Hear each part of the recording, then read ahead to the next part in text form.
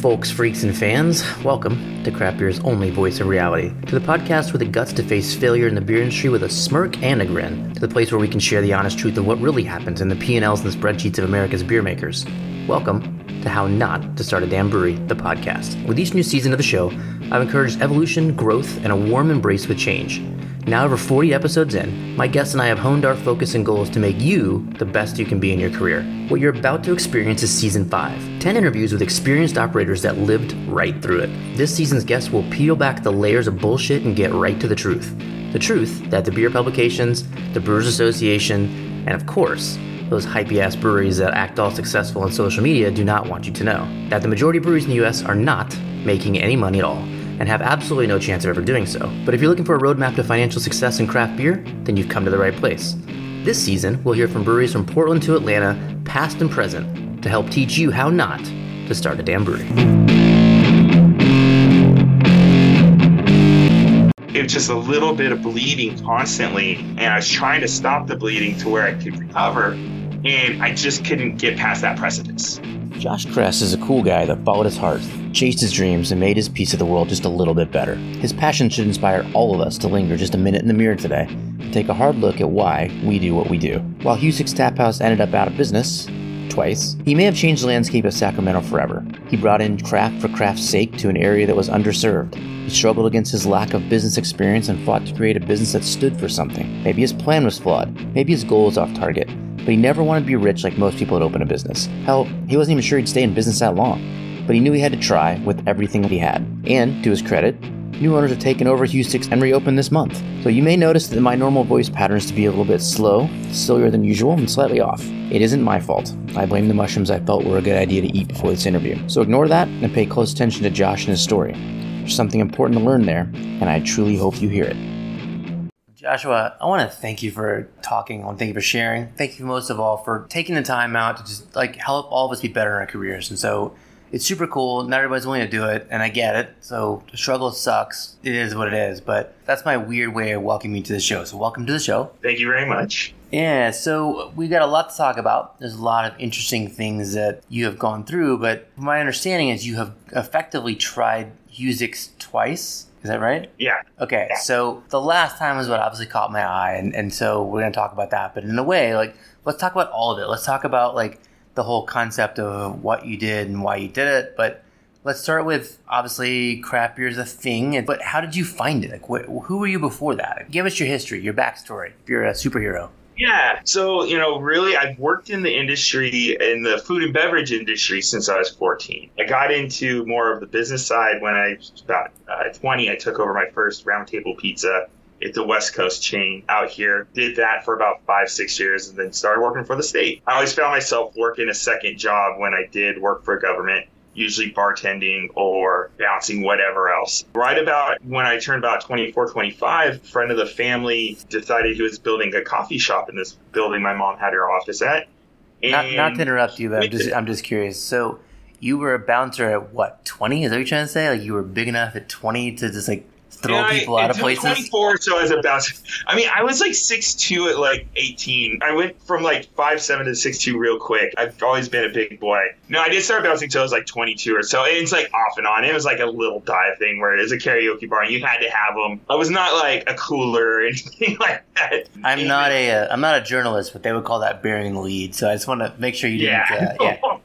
I've worn a lot of hats in my life in this short amount of time. But yeah, so I started working for the state, and that's when I would do the bouncing or bartending I was about 24 when I started. Always my foot in more of the beverage side of the industry, just because more fun, and I was, I was enjoying that side. And so a friend of the family, he went to Belgium, came back and decided his coffee shop was now going to be a beer cafe in a place called Pangea. It's in Sacramento. The guy's Rob Archie, who really brought Belgian and a lot of craft beers to Sacramento. And it was him and another guy named Kenny who had the two spots where you could get craft beers and imports. Crew imports in the Sacramento area. He turned me on to beers other than light beers because I wasn't a fan of IPAs or anything. And so from there, it just kind of went on. And my buddy started a website called followcraftbeer.com. I wrote for that for a good 4 or 5 years. It was a website. And so we would go and just do beer reviews on releases and spots like that, just kind of driving. This was pre social media used as, social media was a part of it, but wasn't like the hub for information on places and such. And so, yeah, we had our followers and such and would just do that. And so that got me connected and meeting a lot of people in the industry. And then I started hosting trivia. And then I started selling trivia on the side while still working for the state. And then that really embedded me into the industry. So you were hosting trivia. What do you mean by that? You started your own company, or you working for somebody doing that? No, so I started working for a company called Geeks Who Drink. So they were all over the country, really tied with the craft beer industry. Trivia and beer kind of go hand in hand. And so with that, I was the West Coast sales guy. I would be going to all the craft beer events, Brewfest, things like that, making a lot of friends in the industry and learning more and more about craft beer. I learned quickly that I had no interest in brewing whatsoever. I love the beer. I love the craft. Why? What did you learn that you didn't want to make beer? Detail-oriented nature of brewing, the cleaning. I mean, I'm not against cleaning. I've worked in kitchens and such all my life, but still not afraid of getting into a messy sitch. But there's a lot of art to it and a passion behind it. And I found my passion was in the enjoyment and understanding what I'm enjoying. I've got a pretty strong palate versus the actual creation. That's enjoying other people's artwork is kind of my side of it versus being the artist. So what did you do, or did you, at that point, to develop your palate? I mean, I know a lot of people that say they have a great palate. Some people are just sort of born with it, and some people spent a lot of time tasting different things. I think it's more mine's been born. I was born with. I could flavors. I didn't know what I'm tasting or whatever, but I find complexity and suss things out. And the learning part was learning what the heck am I tasting. And so like on the food side, pizza has always been is a great way to learn flavors in a most rudimentary way, because you have all these different toppings, these characters, finding these combinations, the right combinations, and experiencing it. So that's when like it would reflect in food. And then once I got into beverages, I hated IPAs because stringency and the bitterness of hops, especially when it's so new to me, was really hard to get to. So I was drinking light beers until I got to Belgians. And all of a sudden, at that place that my friend opened, I had my first Allagash Curio. And I'm like, what is this? And I knew nothing about beer science. I knew nothing about hops, malts, anything. And he's like, these are Belgians, and this is what's up. And then I started going down that path and going, holy moly. And I found myself being able to taste, and when drinking with others, they were always blown away. I could taste, okay, I'm like, this is what I'm getting out of this one thing. I don't know what it is, what it's called, but I'm just tasting this, and this is what I'm tasting. What the heck is this? Or like, oh, I really love this. What is it of it that I'm enjoying? This is what I'm tasting, and they'll go in. So that's always been kind of how I've grown. And with brewers, taste and go, oh, getting this, what caused that? And so at this point, I understand the science behind the beer in a lot of different ways, but again, that's more of how's it translating on my tongue. So I'm catching those nuances where it's like, ooh, there's a little bit of this, there's a hop oil you use or something, and a brewer will be like, holy crap, how'd you pick that up? And it's not because I went to like EJCP or anything. I'm just like, brewers have taught me this is what I'm tasting and such. So it's been one of those I've found through trial and error that my palate picks up stuff really, really well. Well, so it's interesting to me because there was I don't know when the hell this article came out, but it was after I had experienced IPAs. And as a wine drinker, IPAs were the first thing that kind of made me like, oh, shit, beer's kind of cool too in a way. So you never had that. You tasted an IPA from the beginning. You're like, this is fucking stupid. Why would anybody do this? Yeah. Well, home of Sierra Nevada. And in roundtables, we had Bud Light, Coors Light, Sierra Nevada as our import beer, and then maybe like Heineken or something. And I had the Sierra Nevada, or we have like Gordon Biersch's Martzen or Hefeweizen, which is always the gateway beer for IPA drinkers who know nothing. Like, these are palatable. The Sierra Nevada is like, ugh, this is rough. And so my journey is a very common one, but uncommon. I knew I was pushing a boulder uphill a lot of times in popularity. Especially in California. Especially in California, we're having the West Coast craze, and I'm having none of it. The cool part with that is that's how it turned me on these breweries like your Firestone Walkers or whatever that are doing these non popular beers back in the day when Sacktown Union opened up, and Mike, he was his Kolsch won a gold medal in the World Beer Cup. And I'm like, tell me more about Kolsch's, because this is in my wheelhouse. This is like, when the Crispy Boy wave came, that was my happy time. It still is. So it was great, but then I also knew that there is a value to the IPAs and hoppy brewing and doing it and finding the nuances of doing it well. That was the other part, was with the West Coast craze. I mean, people were putting out insanely horrible beers just to have the highest IBU. If you're listening, those were air quotes. Like that, it was unfun. They're just trying to burn your mouths out. And I was like, this isn't bad. And then all of a sudden you get a brewer who was doing a great West Coast that was well balanced, that expresses the hops well enough. And you're like, okay, this is a great representation. And that's actually how I came to enjoy and appreciate IPAs, is because like I found what a good IPA is. I found good representation. And just like anything, you kind of get used to it. And it's like, hey, am I going to grab a lager or an IPA? I'm going lager. I'll drink that IPA. All right, so just to back up, what is a good IPA? You got to name names. Oh, man.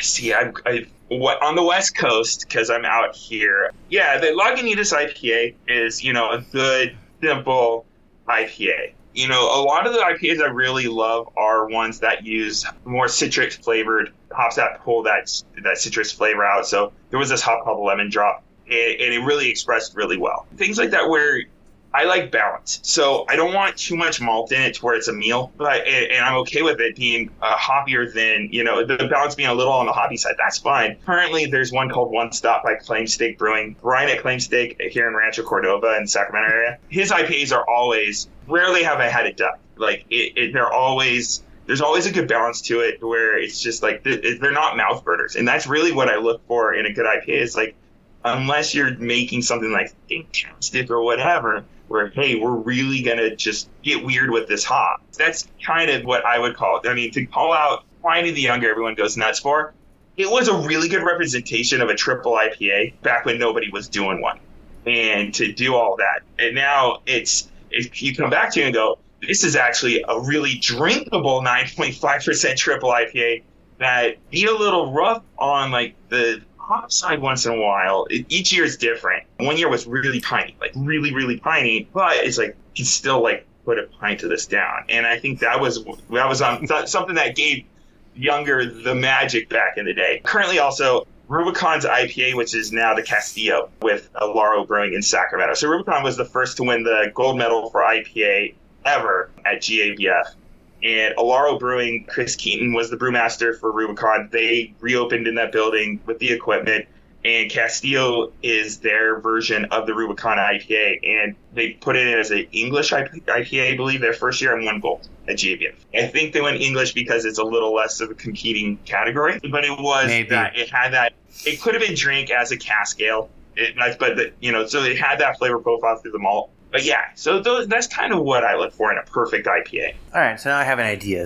And I hate this shit. I will not wait in line for beer in any other reality in which it happens. But I will be at Pliny the Younger release day in about 3.5 weeks. So if you happen to find yourself in line, I'll be the asshole that's hating the whole thing with the tank top. My brother. Are you going to Windsor or are you going to the OG pub? OG, because I've never been to Windsor, so we're going to go to Windsor next day just on principle, but I'm going to go to the OG. Yeah, my buddy will be in line with. It's cool. The new facility is really cool in the fact that it opened up Pliny to a lot more people, and you don't have to wait in line in front of a brew pub. You can go. Most of your favorite spots that have been really good about serving good beer are getting a crack at having Younger. So it's accessible. You don't, rather than one day is your only chance in town, now you can actually taste Younger. They tell you, go on a weekday, it'll be okay. Yeah, and why waste it? Yeah, you don't do it on a weekend. Do it for the people that are fans of the beer. There has to be some kind of, you got to do it on a work day. It screws up Thursdays.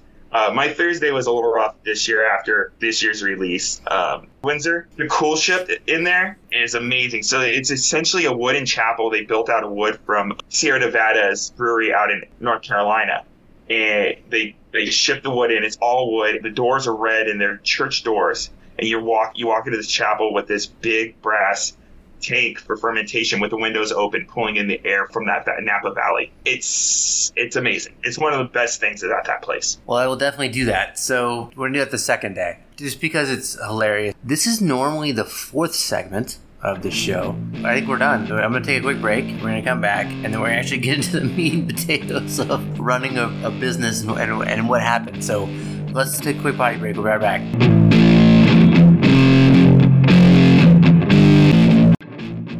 Are you thinking about paying retail for your brewery equipment? Well, since we all came here and learned how to make good decisions, I'm going to hit you with some knowledge. So pay close attention.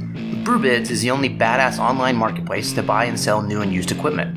Maybe you're in the market to buy because you learned how to open a brewery the right way and know that overspending can be fatal. Maybe you're expanding up or down and you know that stainless steel lasts forever, so it's really even better than new. Or maybe you're a guest of the show and you need a place to liquidate all your brewery equipment before the bank comes in and takes it. Doesn't matter. Each of you should be logging on to brewbiz.com right now, creating your account, and connecting with the equipment you need. Get smart, get BrewBiz, and get busy making beer. All right, welcome back. Part of the thing that I wanted to have you on the show for is I wanted to hear about the starting of the business. So let's start with the first time. First time you decided to do a business. What was the logic? What was the hole in the market you had to fill, right? Yeah, it really is a vanity. It was actually an act of selfishness, if anything. It was the first start. The second time was more of a restart. It was a small break. But this, I live out in Clarksburg. We're 20 minutes from downtown Sacramento on the river. This is where Bogle Winery is. They're the fourth largest winery in the country, owned by one family for 100 years. It's not a Gallo that has 50 labels or 100 labels that they bought. They were 2019 Winery of the Year right before COVID. They're amazing. And so this is, I've always called this poor man's wine country because there are some amazing wines. We grow some of the greatest Chenin Blanc in the world. And it's right in Sacramento's backyard. Nobody comes out. And so I moved out here about 6 years ago with my ex. And there was this little restaurant in this 100-year-old hardware store called Husick's. It really have an identity. It was owned by, previous owner was eccentric and didn't really understand the business or anything else. And it was trying to do well, but it was tough. It was really tough. No consistency, nothing. And I'm like, so eccentric is one of those weird words. Like, what do you mean by that? Like, the dude's fucking insane, but... Yeah. Or do you mean he's truly the most amazing human being we've ever known, but... Like, there's two different ways you can sort of... She was bonkers, and it needed to go. She had to go. That was really what drove it. It was like, I was at a point where I'm like, hey, I want to get in this business. I want either a dive bar was really what I wanted, was a dive bar. Let me just sell liquor and make a profit, make liquor profits. But I was open, and she wanted to sell it, and she asked for a price that no one in their right mind would ever have offered. I'm like, you got to go. I think I can fix this. I just want this to be a place I want to go to. I know enough about craft beer and good stuff. I have good contacts. Let me take a swing at this. I understand food. It's a challenged building because it's so old. There's no ventilation. It's a modified deli kitchen, essentially. And so I took a swing at it. Hold on. So this is the period of the story where I always ask everybody, because obviously the main crux of what we're doing here is trying to figure out how to do what we do better and how to start better than we did. And I mean this in the most endearing way because I think you're a fucking cool guy, but what the fuck were you thinking? I didn't think I belonged, honestly. So I was happy. I thought I was getting an opportunity. It just had to happen. And oh my God, so many stupid fucking things I did. What year was this? I'm curious, out of curiosity. This is 2018. Okay. So I mean, she asked for too much. Wasn't the value, but it wasn't so much that it didn't make sense if I had a bank note. I didn't negotiate almost at all. I didn't negotiate the lease. The lease was, luckily the building owner's cool, but if the building owner wasn't cool, like triple net lease, where if you're doing the maintenance on a 100-year-old building, you're required to do with well water that's super high in rust. All this stuff, like it's so stupid. I should have had an adult with me, but any adult with any sense would have told me not to do the deal at all, and I was going to let that happen. Yeah, no, you have a pink hat on. I get it, right? Yeah. I was just like, fuck it. And I knew, this is also sad that this is me. It's like, I knew I was going to probably financially ruin myself.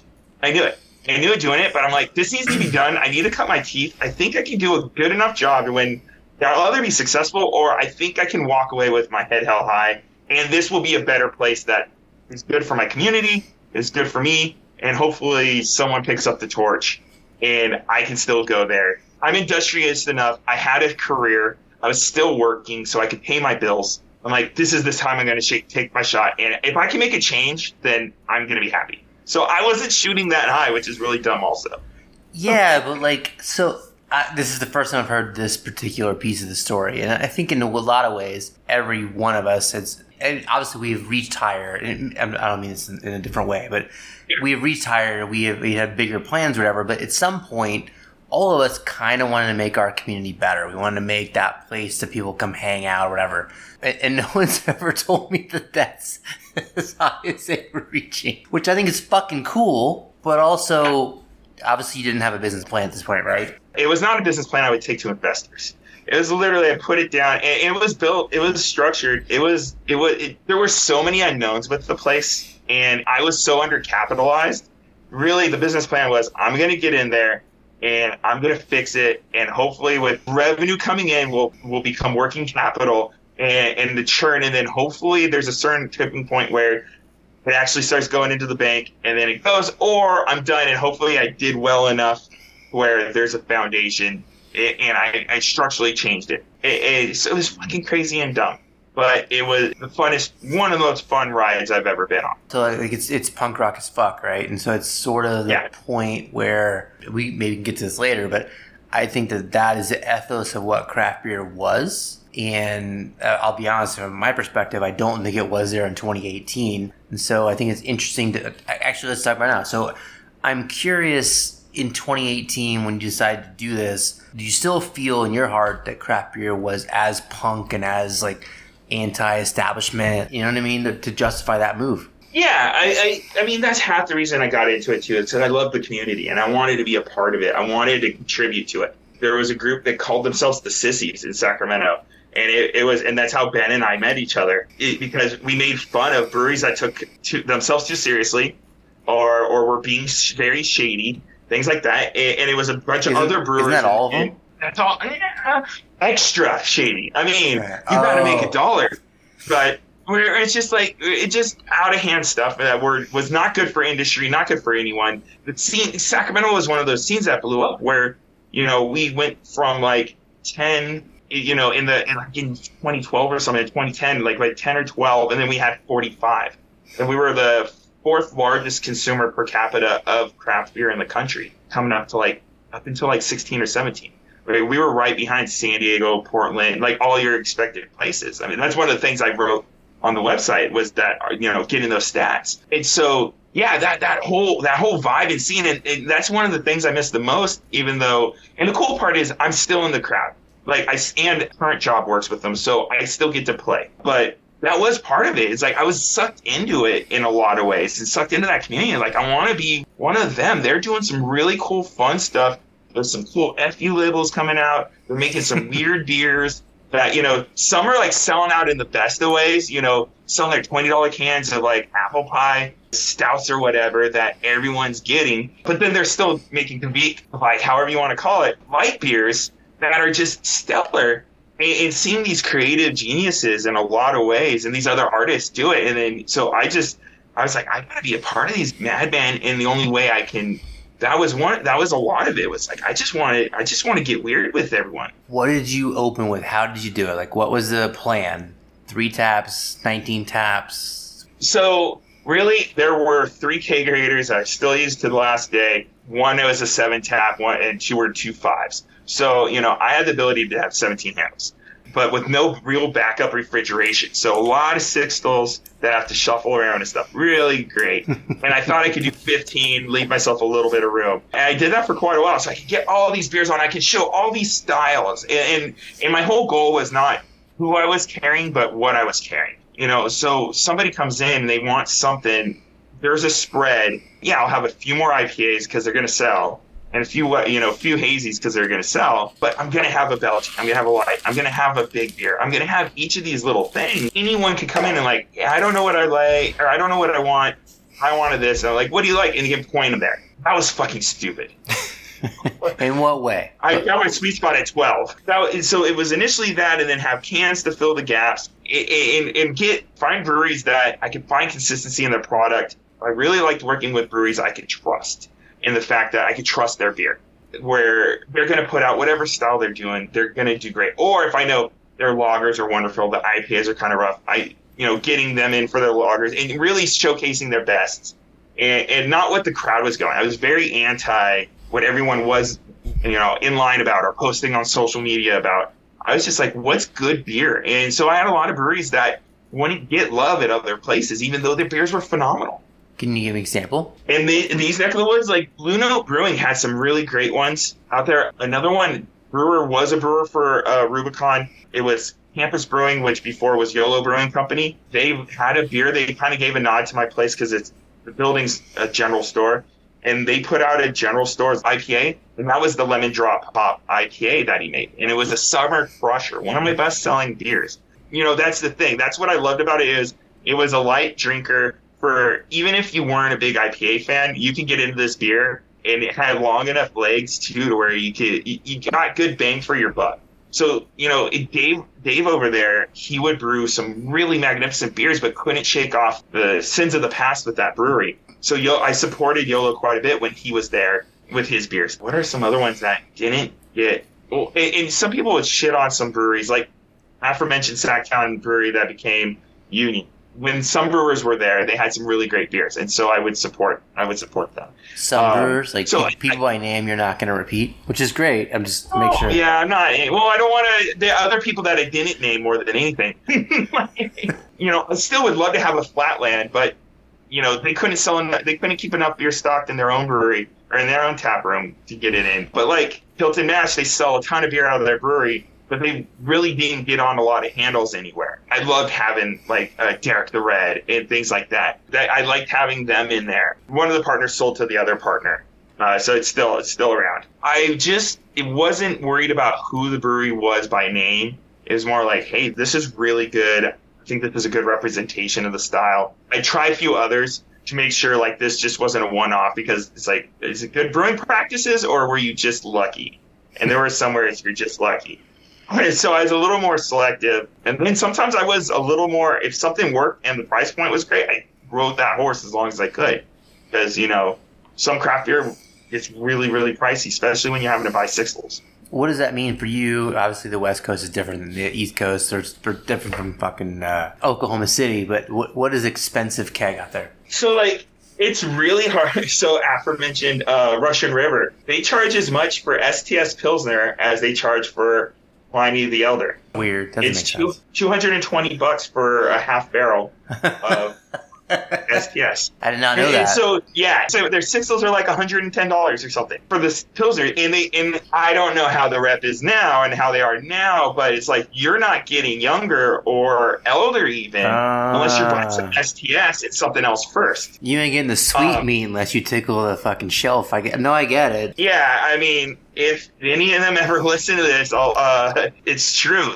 Retailers are being strong-armed to pay as much for the, I'd love to have Blind Pig, and I could justify Blind Pig at $220, which is also, that's a great West Coast, great IPA. If you were to grill me again on IPAs, I'd take Blind Pig, but to tell me I have to pay the same price for your pills, it's rough. It feels strong on me. So there was a certain point when I couldn't afford it where I'm like, I'm not going to break my back. I mean, STS is amazing, but there's some amazing lagers that are $140 to $150 for a half barrel, like King Kong Brewing, their June Late Pilsner. They just had to raise the price, but it was sitting between $140 and $150 forever for a half barrel.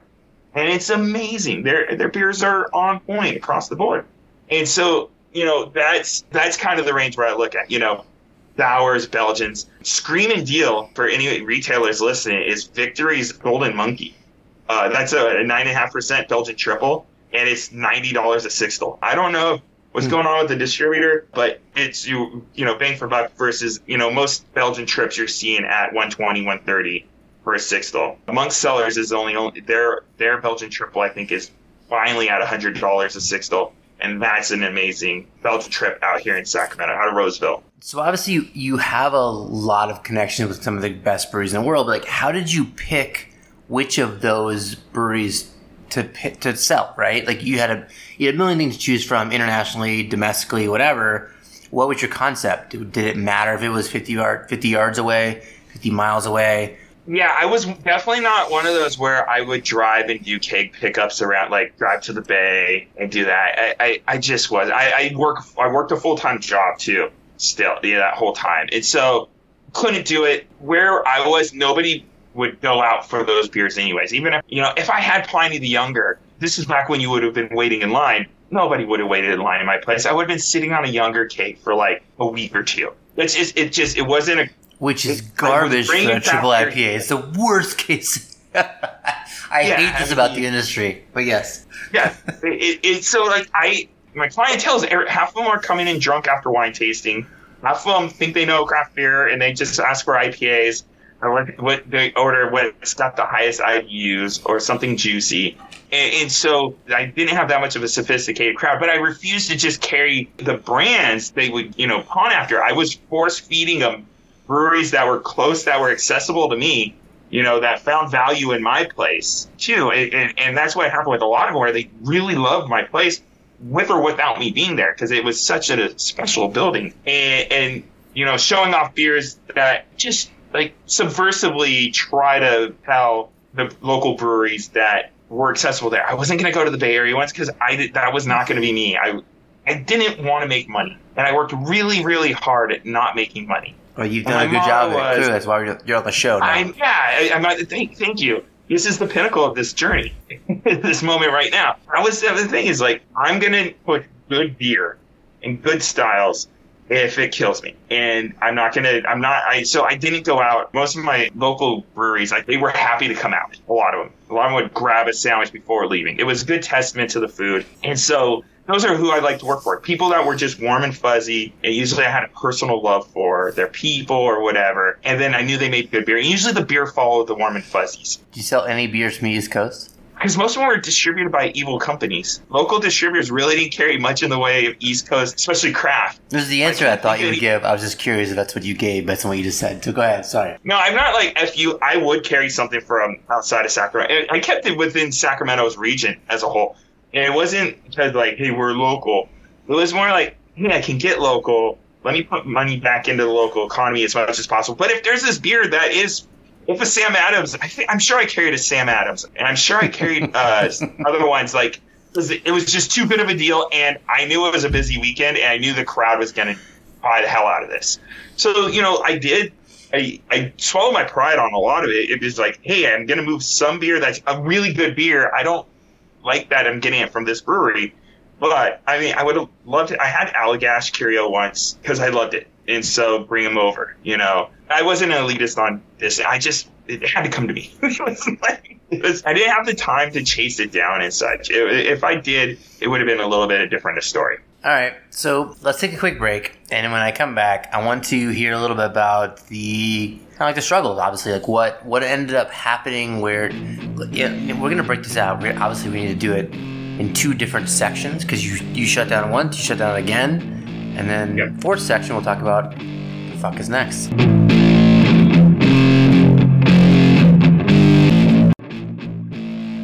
So hey, where are you kids buying your grains? Back in the day, we only had two options, and each of them knew it.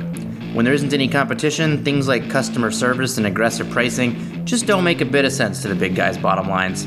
But Brewery Direct has given lots of fucks about their customers since the day they sold their first bag of grain back in 2016. They sourced grains for quality and grains for price. And as an extension of Johnson Brothers Bakery Supply, their access to unique ingredients and brewing adjuncts is simply unparalleled. And now, with warehouses from Washington to New Jersey, you've got no excuse for an overpriced or unimaginative grain bill. You can't make great beer from any old bullshit, and Brewery Direct knows that. They have great prices on great grains and offer great service to great breweries of all sizes. Oh, did I mention the free shipping? Check them out at brewerydirect.com or just type Brewery Direct into all of those social medias you seem to like so damn much.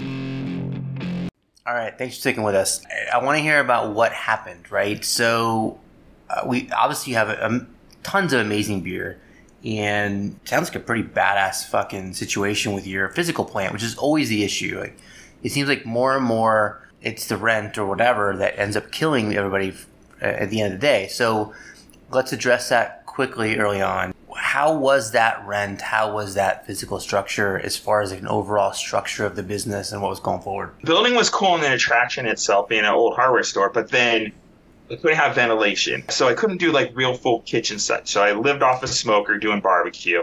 Because that's all you could do that was a gimmick out there. So it was very seasonal. And that was one of the battles I had from day one is seasonal business. So when it's good, bad it's bad. So I just kept trying to make the good better and go with it. Rent was a little high given the seasonality. So during the spring and summer, rent made sense. The end of fall through the beginning of spring, rent was murder. It just murdered me. And same with labor. It was a lot. It's super interesting for me. Do you know what the rent numbers were? Yeah. I mean, $3,500 a month for 2,000. The building was 5,000 square feet, but the basement wasn't usable. So it was really $2,500.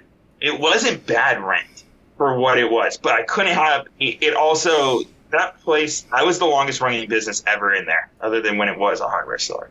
So it was, traffic just dies. It's a town of 500 people. It literally lives and dies by who will drive along the river to go wine tasting or whatever. How many $8 pints pay the rent? That's always the issue. But yeah, and a lot of people aren't drinking pints in the wintertime, especially California. Weather has to be nice, especially when you're a destination. It has to be nice. It has to make sense. I mean, that always was a challenge. A rainy day cut my business down by 80%. So we have breweries in Texas that have talked to me about multiple times about how it's like, well, everything's going great, but one shitty weekend and we're fucked. And so did you have a lot of outdoor seating? Was that part of it? Or you had a fair amount? No, the inside and outside, but I mean, people wouldn't come down again, we're literally on the levee of the Sacramento River. It has to be nice. This is a true destination. If you're going to nobody wine tastes in the rain.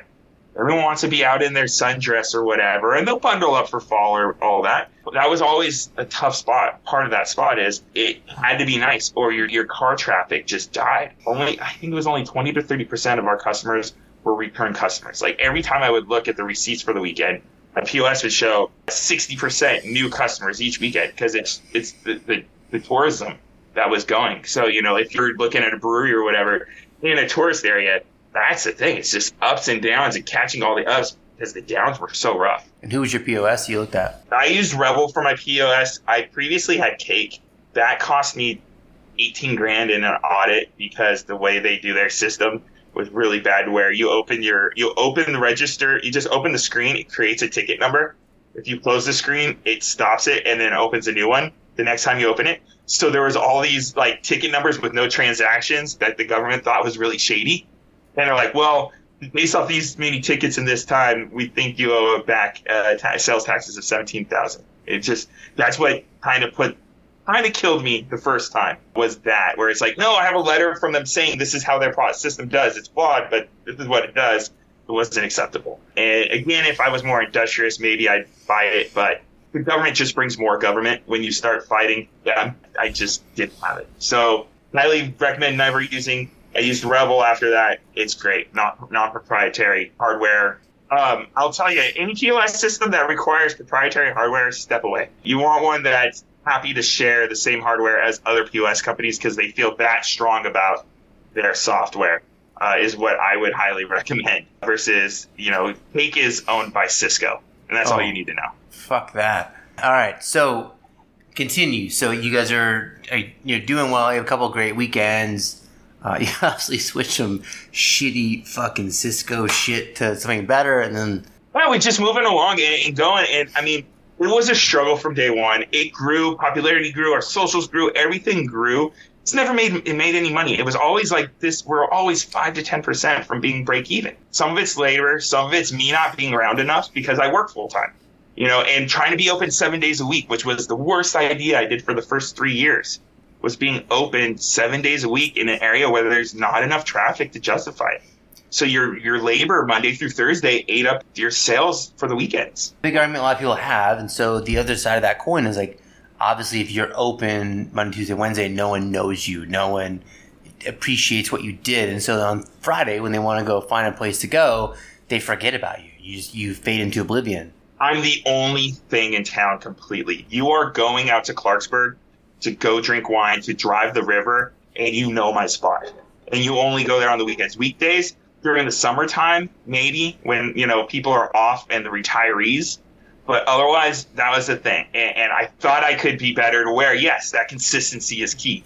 And I'm a firm believer in it. I'm in the trivia business. We believe in consistency is key. That was my day job. I sold trivia to bars and restaurants across the country and breweries. Yeah, you want it. You don't want them to come and guess if you're open or not. So, I've always been a firm believer of guessing if you're having an event or not. But at the same sense, in my area, again, it wasn't repeat customers. But they were coming out for Husick's, for my spot only. Their trip was that. They knew what it was from good weekends and being there when it's nice. And so I probably should have gone to a 4-day, I went straight to 7. I'm like, fuck it. I'm going to be consistent. I'm going to do this right, quote unquote right. And it wasn't. And so when I did this growth and was doing things well, I was losing all my sales to my slow days, do $200 an entire day. How many days a week did you have trivia? Only one. I'm sorry. It was a fucking softball. I didn't want to see it. Yeah, so it didn't change. It's not like, so when the first time I had to shut down, it wasn't like what was different. It was just like the bleeding had to stop. I bled myself dry. There never was a dollar made for me. And so it wasn't like what went wrong. It was like, no, things were getting better and things were going better and better. There were milestones to show improvement and growth and all that, and sales would go up, the costs would go up. Each time COVID hit, I slept in my freaking restaurant for 3 months because I couldn't afford broken glass or anything, and you couldn't go inside, so I put up a tent and I camped out in my restaurant. What does that mean? What broken glass? What are you talking about? It's a 100-year-old building and it's all glass in the front. There are 10, 12-foot panes of glass, and I didn't have more than $300-400 in the bank during COVID. People were just throwing shit out? What do you mean? Oh, everyone was angry with business owners and shit like that. It was I don't know how it was out there. The first few months, people were very not happy with business owners and everything because everyone's getting laid off. So vandalism was a massive, massive, massive problem. A lot of disgruntled employees or anything, and everyone assumed a lot of owners were rich fat cats that were laying off these little people to keep more money. What I'm hearing is that people in California are as stupid as the rest of the country. Oh, okay. Yeah, I'm sorry. Please, especially Northern California, especially we're special. Yeah. There's great, and then there's rough. But yeah, no, we weren't any special. We weren't any different. And again, also, I had nothing to do. I was laid off from my job. So I had just the restaurant. And we were just this lone building on the side of Levee Road. People driving to the Bay Area and back could just go in the middle of the night. So I had nothing to do. So why not post up in my building? And I put up a little tent, call it Camp COVID. No girls allowed sign on the front. And I played video games at night, and then I'd be in there in the morning. Which video games? Stuff. This is important. I was playing a lot of Call of Duty till like 3 a.m. each night with the boys. I'm sorry. Yeah, I'm sorry. I didn't mean to interrupt. Yeah. It was that. It was like watch Tiger King and then play video. My dad was laid off too. My dad was playing. He would call us wimps for getting off early at 3. We're like, Pops, go to bed. So that was it. So how the fuck does this fall apart, right? Like you've got video games, you've got Pops fucking stamping it for approval. I don't understand how this falls apart. How is this not a going concern? I knew I was losing. That's the thing. I knew I was losing from day one. And I'm just going to try to – I knew I wasn't done yet. That was the key. I just knew I wasn't done. So why? I think it's an important question. Yeah, I knew there was more I wanted to do with the place. And so COVID allowed – I had no outdoor patio out front. It allowed for me to take this parking lot that nobody could park in really because it was old and shitty gravel and angled. And I put a fence around it. I had 12 picnic tables outside, and it's one of the best parts of the place now. And I couldn't have done that without COVID. And so I just knew I wasn't done yet. And so that's my goal was somebody with money or with means or with time. Like I'll take everything on the chin if somebody could kind of carry on what I've built. And so, the first time it was last year in January, my measure is like, if I can't pay my employees, I'm not doing business. And payroll hits and I couldn't cover payroll. I get a call. I was out of the country. I got a call from my manager saying, "Hey, boss, there's not enough money in the account for payroll." And I said, "Okay, we're done. I'll find money." And I had a lot of money for my folks just to get payroll and then get home. And I'm like, we're done. I'm going to hopefully sell it. Hopefully somebody will keep what I've done alive. But if not, so be it. I don't have a choice. And so that's how the first time ended. A lot of times it's not one catastrophic thing. You always not sleep at night because you think it's going to be one catastrophic thing that puts you out of business. Because anything can put you out of business most of the time. It was just a little bit of bleeding constantly. And I was trying to stop the bleeding to where I could recover. And I just couldn't get past that precipice. But so that was obviously the nail in the coffin, whatever. But there had to have been multiple times before that throughout 6 months, 3 months. I don't even know. My question would be, now looking back, did you see this catastrophic event coming? And another question, would you have been better off if you had pulled the plug then? I would have called it at COVID. Dude, COVID was so much fun. I mean, if you're asking if I was a smart man, yeah. Looking back, it was really rough coming into COVID. Like right before COVID started, again, I'm coming out of winter, and it's always that February to March period where I'm like, shit, I might be done. And then you get that one beautiful weekend, and boom, there's enough cash in, and the wheels start turning again. It was like that. And so I thought, okay, this might be it. And then COVID hits, and it stops, and everything stops. And it actually was kind of a boost in a way, because I was living there. I'm like, cool, I'm going to go bare bones and figure it out. I had no labor at that time then. It was just me and then my manager. And I was like, I again, even in my first year anniversary, the question is, you go and like, how much can you lose before you say it's enough? And when you're sitting at like 5 or 10%, that's not a crazy amount if you're capitalized.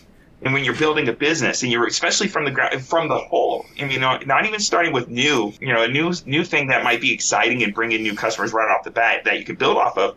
I was fixing a problem place and taking it out of a hole and rebuilding a brand as a whole. So I'm like, okay, this is acceptable. And then COVID hits, and right in that train still, and just hoping for that switch to flip where you do just that extra bit that really plugs the gap, where you're not profitable, but I can start putting money away to have a rainy day fund, to help me make it through winter. And it just never came. And there was a certain point where everything there was no help to get me through to the spring last year. And so when it hit that one point, it wasn't disastrous. I mean, we're talking like I was short $1,000, but that was still enough to go. That was always wintertime. It's like, if I can't even come up with $1,000 to make it happen, that's it. This is it, So that's when I was like, okay, going back, I don't know what I would. There's a laundry list of things, and as an owner, you can always see what you're doing wrong quite often, or you don't. It's one or the other. For me, I could see all the things I was doing wrong, and it was crippling in a lot of ways. It made it really hard to enjoy the place, because all I could see is, I could be doing this, I could be doing that, and there's only so much gas in the tank sometimes. And so I was learning this wasn't me all the way. My passion was the project, the fixing, but not the running, like the maintenance and keeping it going. And I was learning very quickly that was not my strength. And yeah, so that's when I kind of knew, it was like, maybe this is the time to walk. So at this point, you were the only one that had to ask that? Or did you have a partner, or was there anyone else? When you got emotionally done, were you out? It was me. And I thought it was done. And the building owner and the community, everyone was like, no, you've done it. After a month or so, I'm trying to sell it, get some money back to pay off everyone I owe, and just get on with life. And everyone's asking me like, hey, we love what you're doing. Give it one more shot. And the building owner, who I owe an insane amount of money because of COVID, he's like, don't worry about it. Just get back open. That building needs to be open. I love what you're doing. Get back open. And so I literally borrowed a couple grand, and version 2.0 came to be. And borrowed a couple grand in food. The manager and I and my parents, we made that first weekend work, and it was the first beautiful day right before spring, like right after Valentine's Day. And in Sacramento, if you have a nice February, right after Valentine's Day, business changes immediately. Everyone shakes off January, and some of your biggest weekends of the year are those first few weekends. And that's what happened. We were doing record-breaking numbers, and that put enough cash in.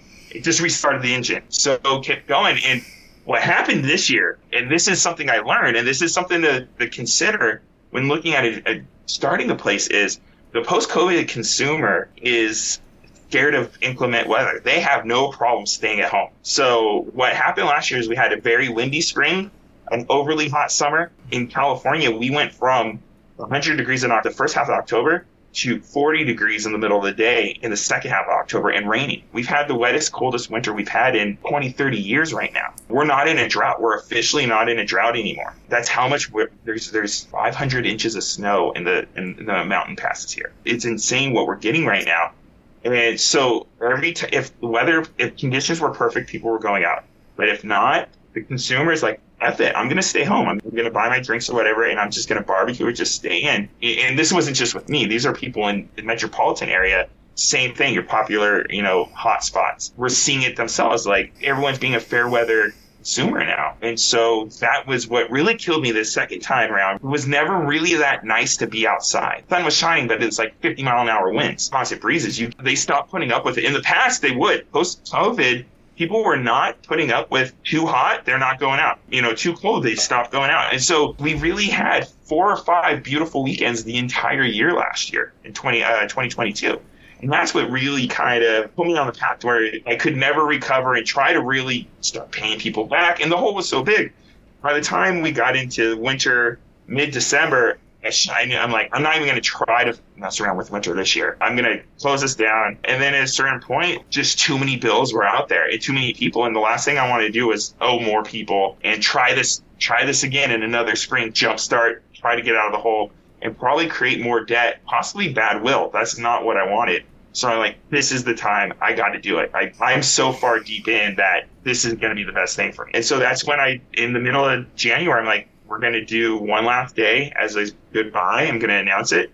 And we're going to sell off everything we got. We got food and beer that we can still sell. And let's do it. And so that's what I did. Had a great turnout, but not that great, even though the weather was perfect. People still aren't spending. And so it was kind of the reminder, like, everyone I wanted to see show, but it still was kind of quiet out there. The wineries were quiet. Everyone was quiet.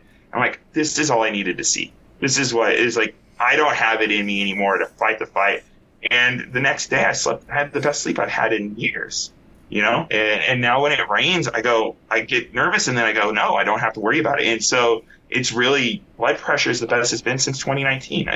It was time. I did everything I think I could. And now I just hope that the landlord of the building finds someone that can carry on and do their own thing and has the time to put into it that I didn't. So that was a lot. Let me take a quick break. When we come back, I do have a few questions I want to ask you about that, but ultimately I just kind of want to figure out where your head's at, you know what I mean, after all that. All right, we are back.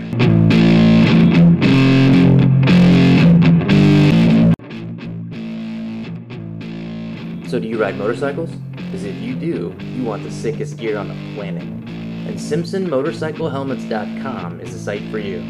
Break free from the pack with your kick-ass style and design that is as subtle as a sucker punch.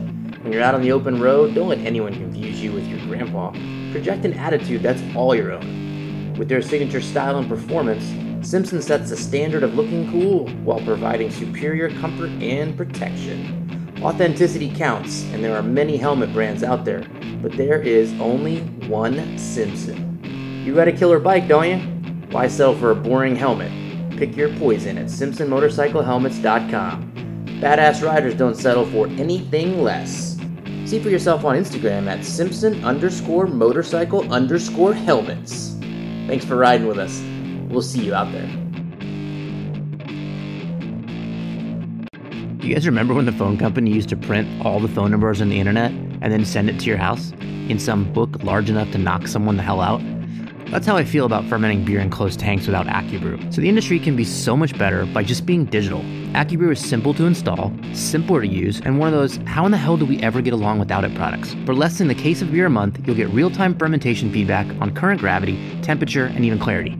If anything is slowing down or out of the range you set for your recipes, it'll alert you, your brewer, and whoever else gets paid to fix it. Making better beer in 2023 is not an option. Install AccuBrew as soon as you possibly can, check improving the quality of the beer off your list, and get back to figuring out how on earth to be profitable in your beer business. Drop your mash paddle, go to AccuBrew.io, enter Dan Brewery at checkout for 10% off your sensor, follow them on socials at AccuBrew, or just call Parker at 727-685-9860. Your beer, your customers, and least of all, I will thank you.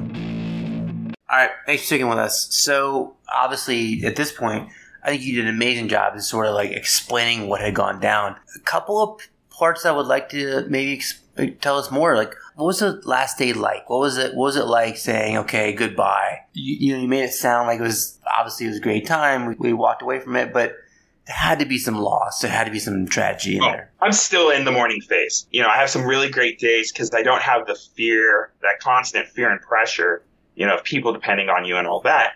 But I also do feel I've lost a major portion of life. This is my baby. I don't have kids. This was my baby in so many ways. And the future of my legacy is up in the air. And that was, on that last day, it was definitely bittersweet. It was, in the moment, it was great seeing people. It wasn't great saying goodbye. I have employees that work for me that were actually interested and were going to approach me to buy the place before, that are interested now, that I really hope worked out with the landlord. And so that I had a little bit better. Once I found that out and they were interested, it felt a lot better because I'm like, Corch might go. Not knowing that before, I was like, fuck. Like, I think that's why I didn't let go, is because I didn't want what I've done to die. It was, again, ego. I mean, ego started this project and ego finishes with this project. And that's the only reason I sleep better now also, is knowing that it might live on, is because my ego is being fed a little bit, knowing that there may be a part of me that lives on. Do you think you learned something about yourself from the beginning to the end, that maybe you don't need that ego the same way you did? Yeah. I mean, there's definitely detriment, and there's a lot of repercussions to this, that, I'm having some unfun conversations with good people that are not going to get their money and are not going to see, and it's a part of the business. You always go, your prices should always, and your service should always hold for potential losses. It should go X amount of clients fold.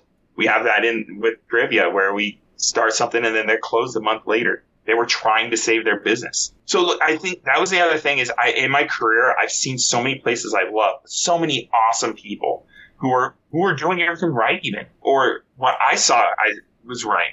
It still lose their business for one thing.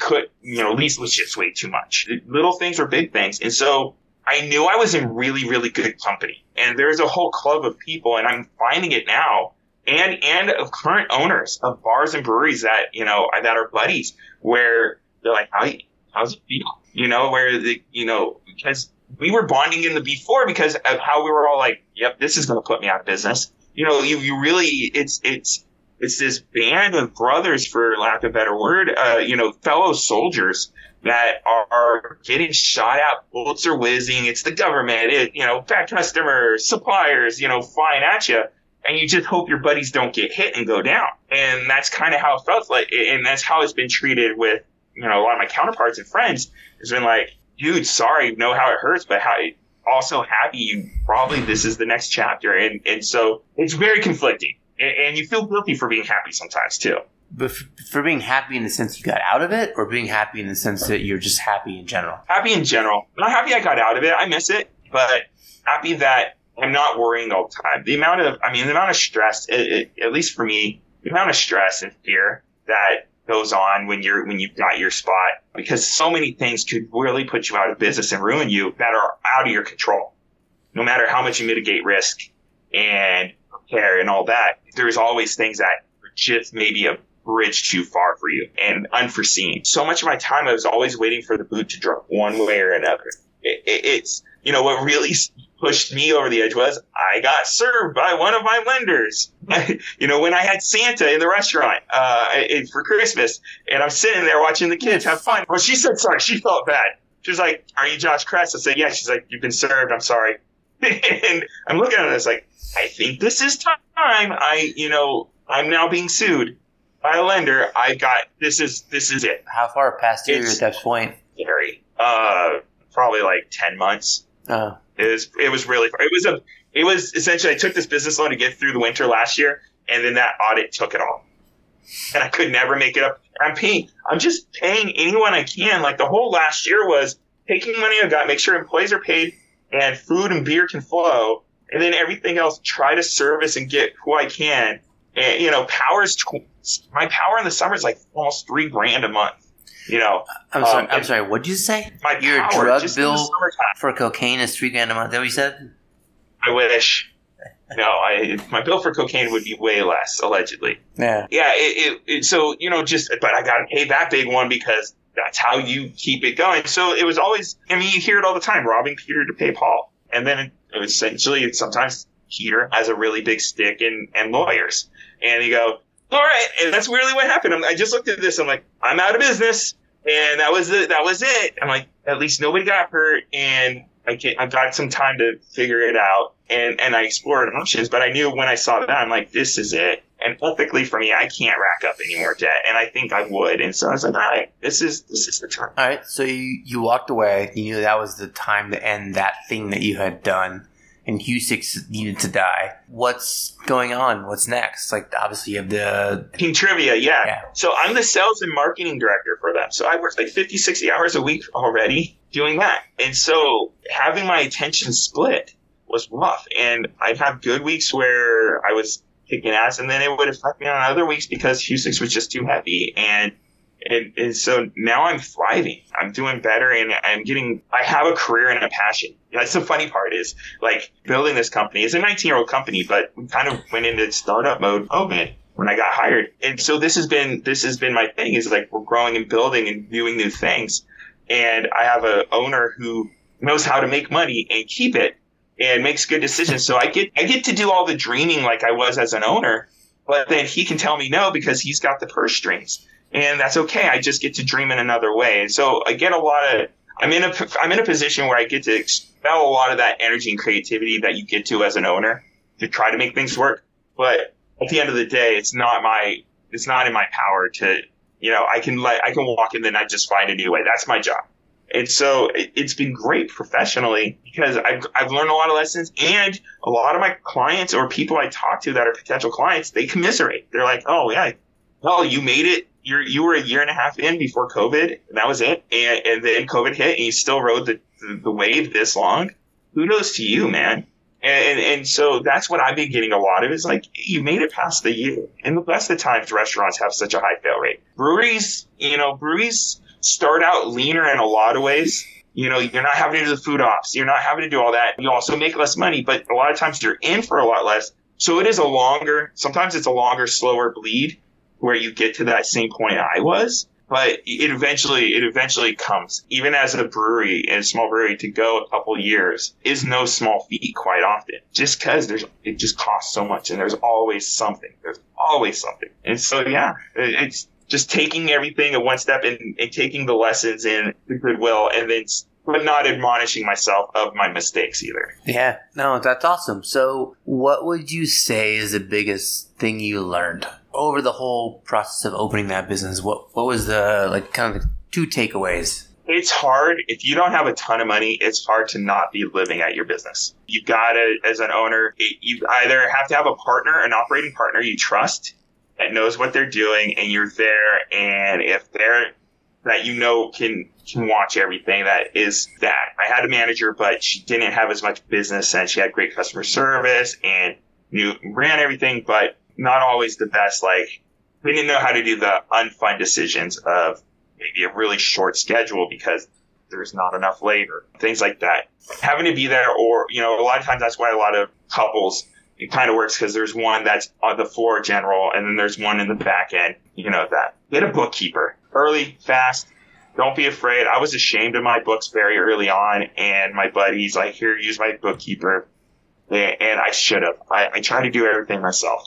And a lot of times that costs you way more in the long run. I think that's one of my bigger ones, is counting and little things like that. They're the ones that help you stop bleeding, and they keep some of those nickels and dimes around. If you were to do it again, would you do it again? Somebody else's money, yeah. And I think so that's my future. If there's an investor like, hey, I liked what you did and all that, I'd be like, yeah, I'll be a creative partner.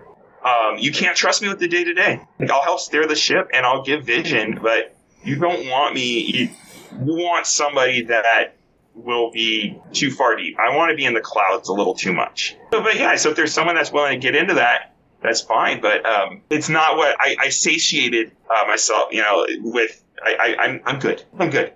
I can be on this side of things and be very okay. But if somebody wants to throw a couple million at a project and do something cool, then yeah, I'm still a masochist in some ways. I appreciate that. So give us, how do we connect with you? So if somebody is a sadist to your masochist, how do they find your stupid fucking ass? Instagram's probably the best way.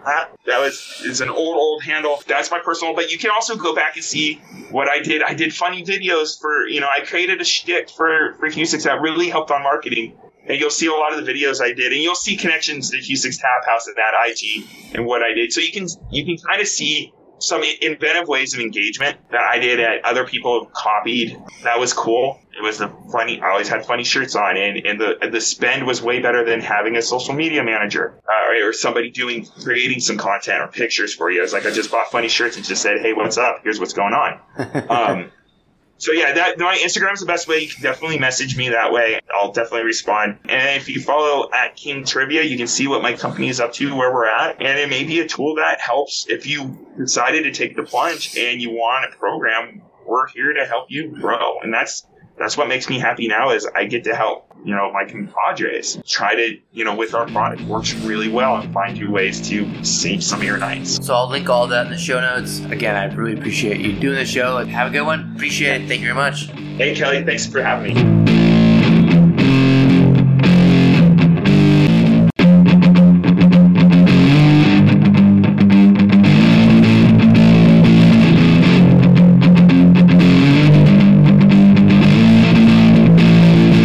Well, thanks a fuckload for sticking around, guys. What my guests and I do here wouldn't be possible without your curiosity, and balancing the toxic positivity in the craft beer industry with a hefty dose of reality could not be more important. If you're thinking about starting a brewery, I honestly wish you the best of luck. If you've already got one and you're trying to decide if you should keep it, I wish you the best of love. Maybe you shuttered or sold your beer business and you're well into the next positive and hopeful stage of your life. In that case, I'll buy you a beer or 7. I'm always on the hunt for great stories of other breweries that have felt the sting of struggle. I'm always open to answering questions and helping any way that I possibly can. So feel free to reach out. Email is easiest at freeplaykelly. Oh, and if you're inclined to support the show, there are a few ways you can go about that. None better than sharing your favorite episode with your favorite friend, followed very closely by buying a copy of my 2020 book, How Not to Start a Damn Brewery. And last but never least, you can support the businesses that have supported the show. I truly hope this show has made you think, made you feel, and made you better at your career. And of course, I hope it's taught you a little something about how not to start a damn brewery.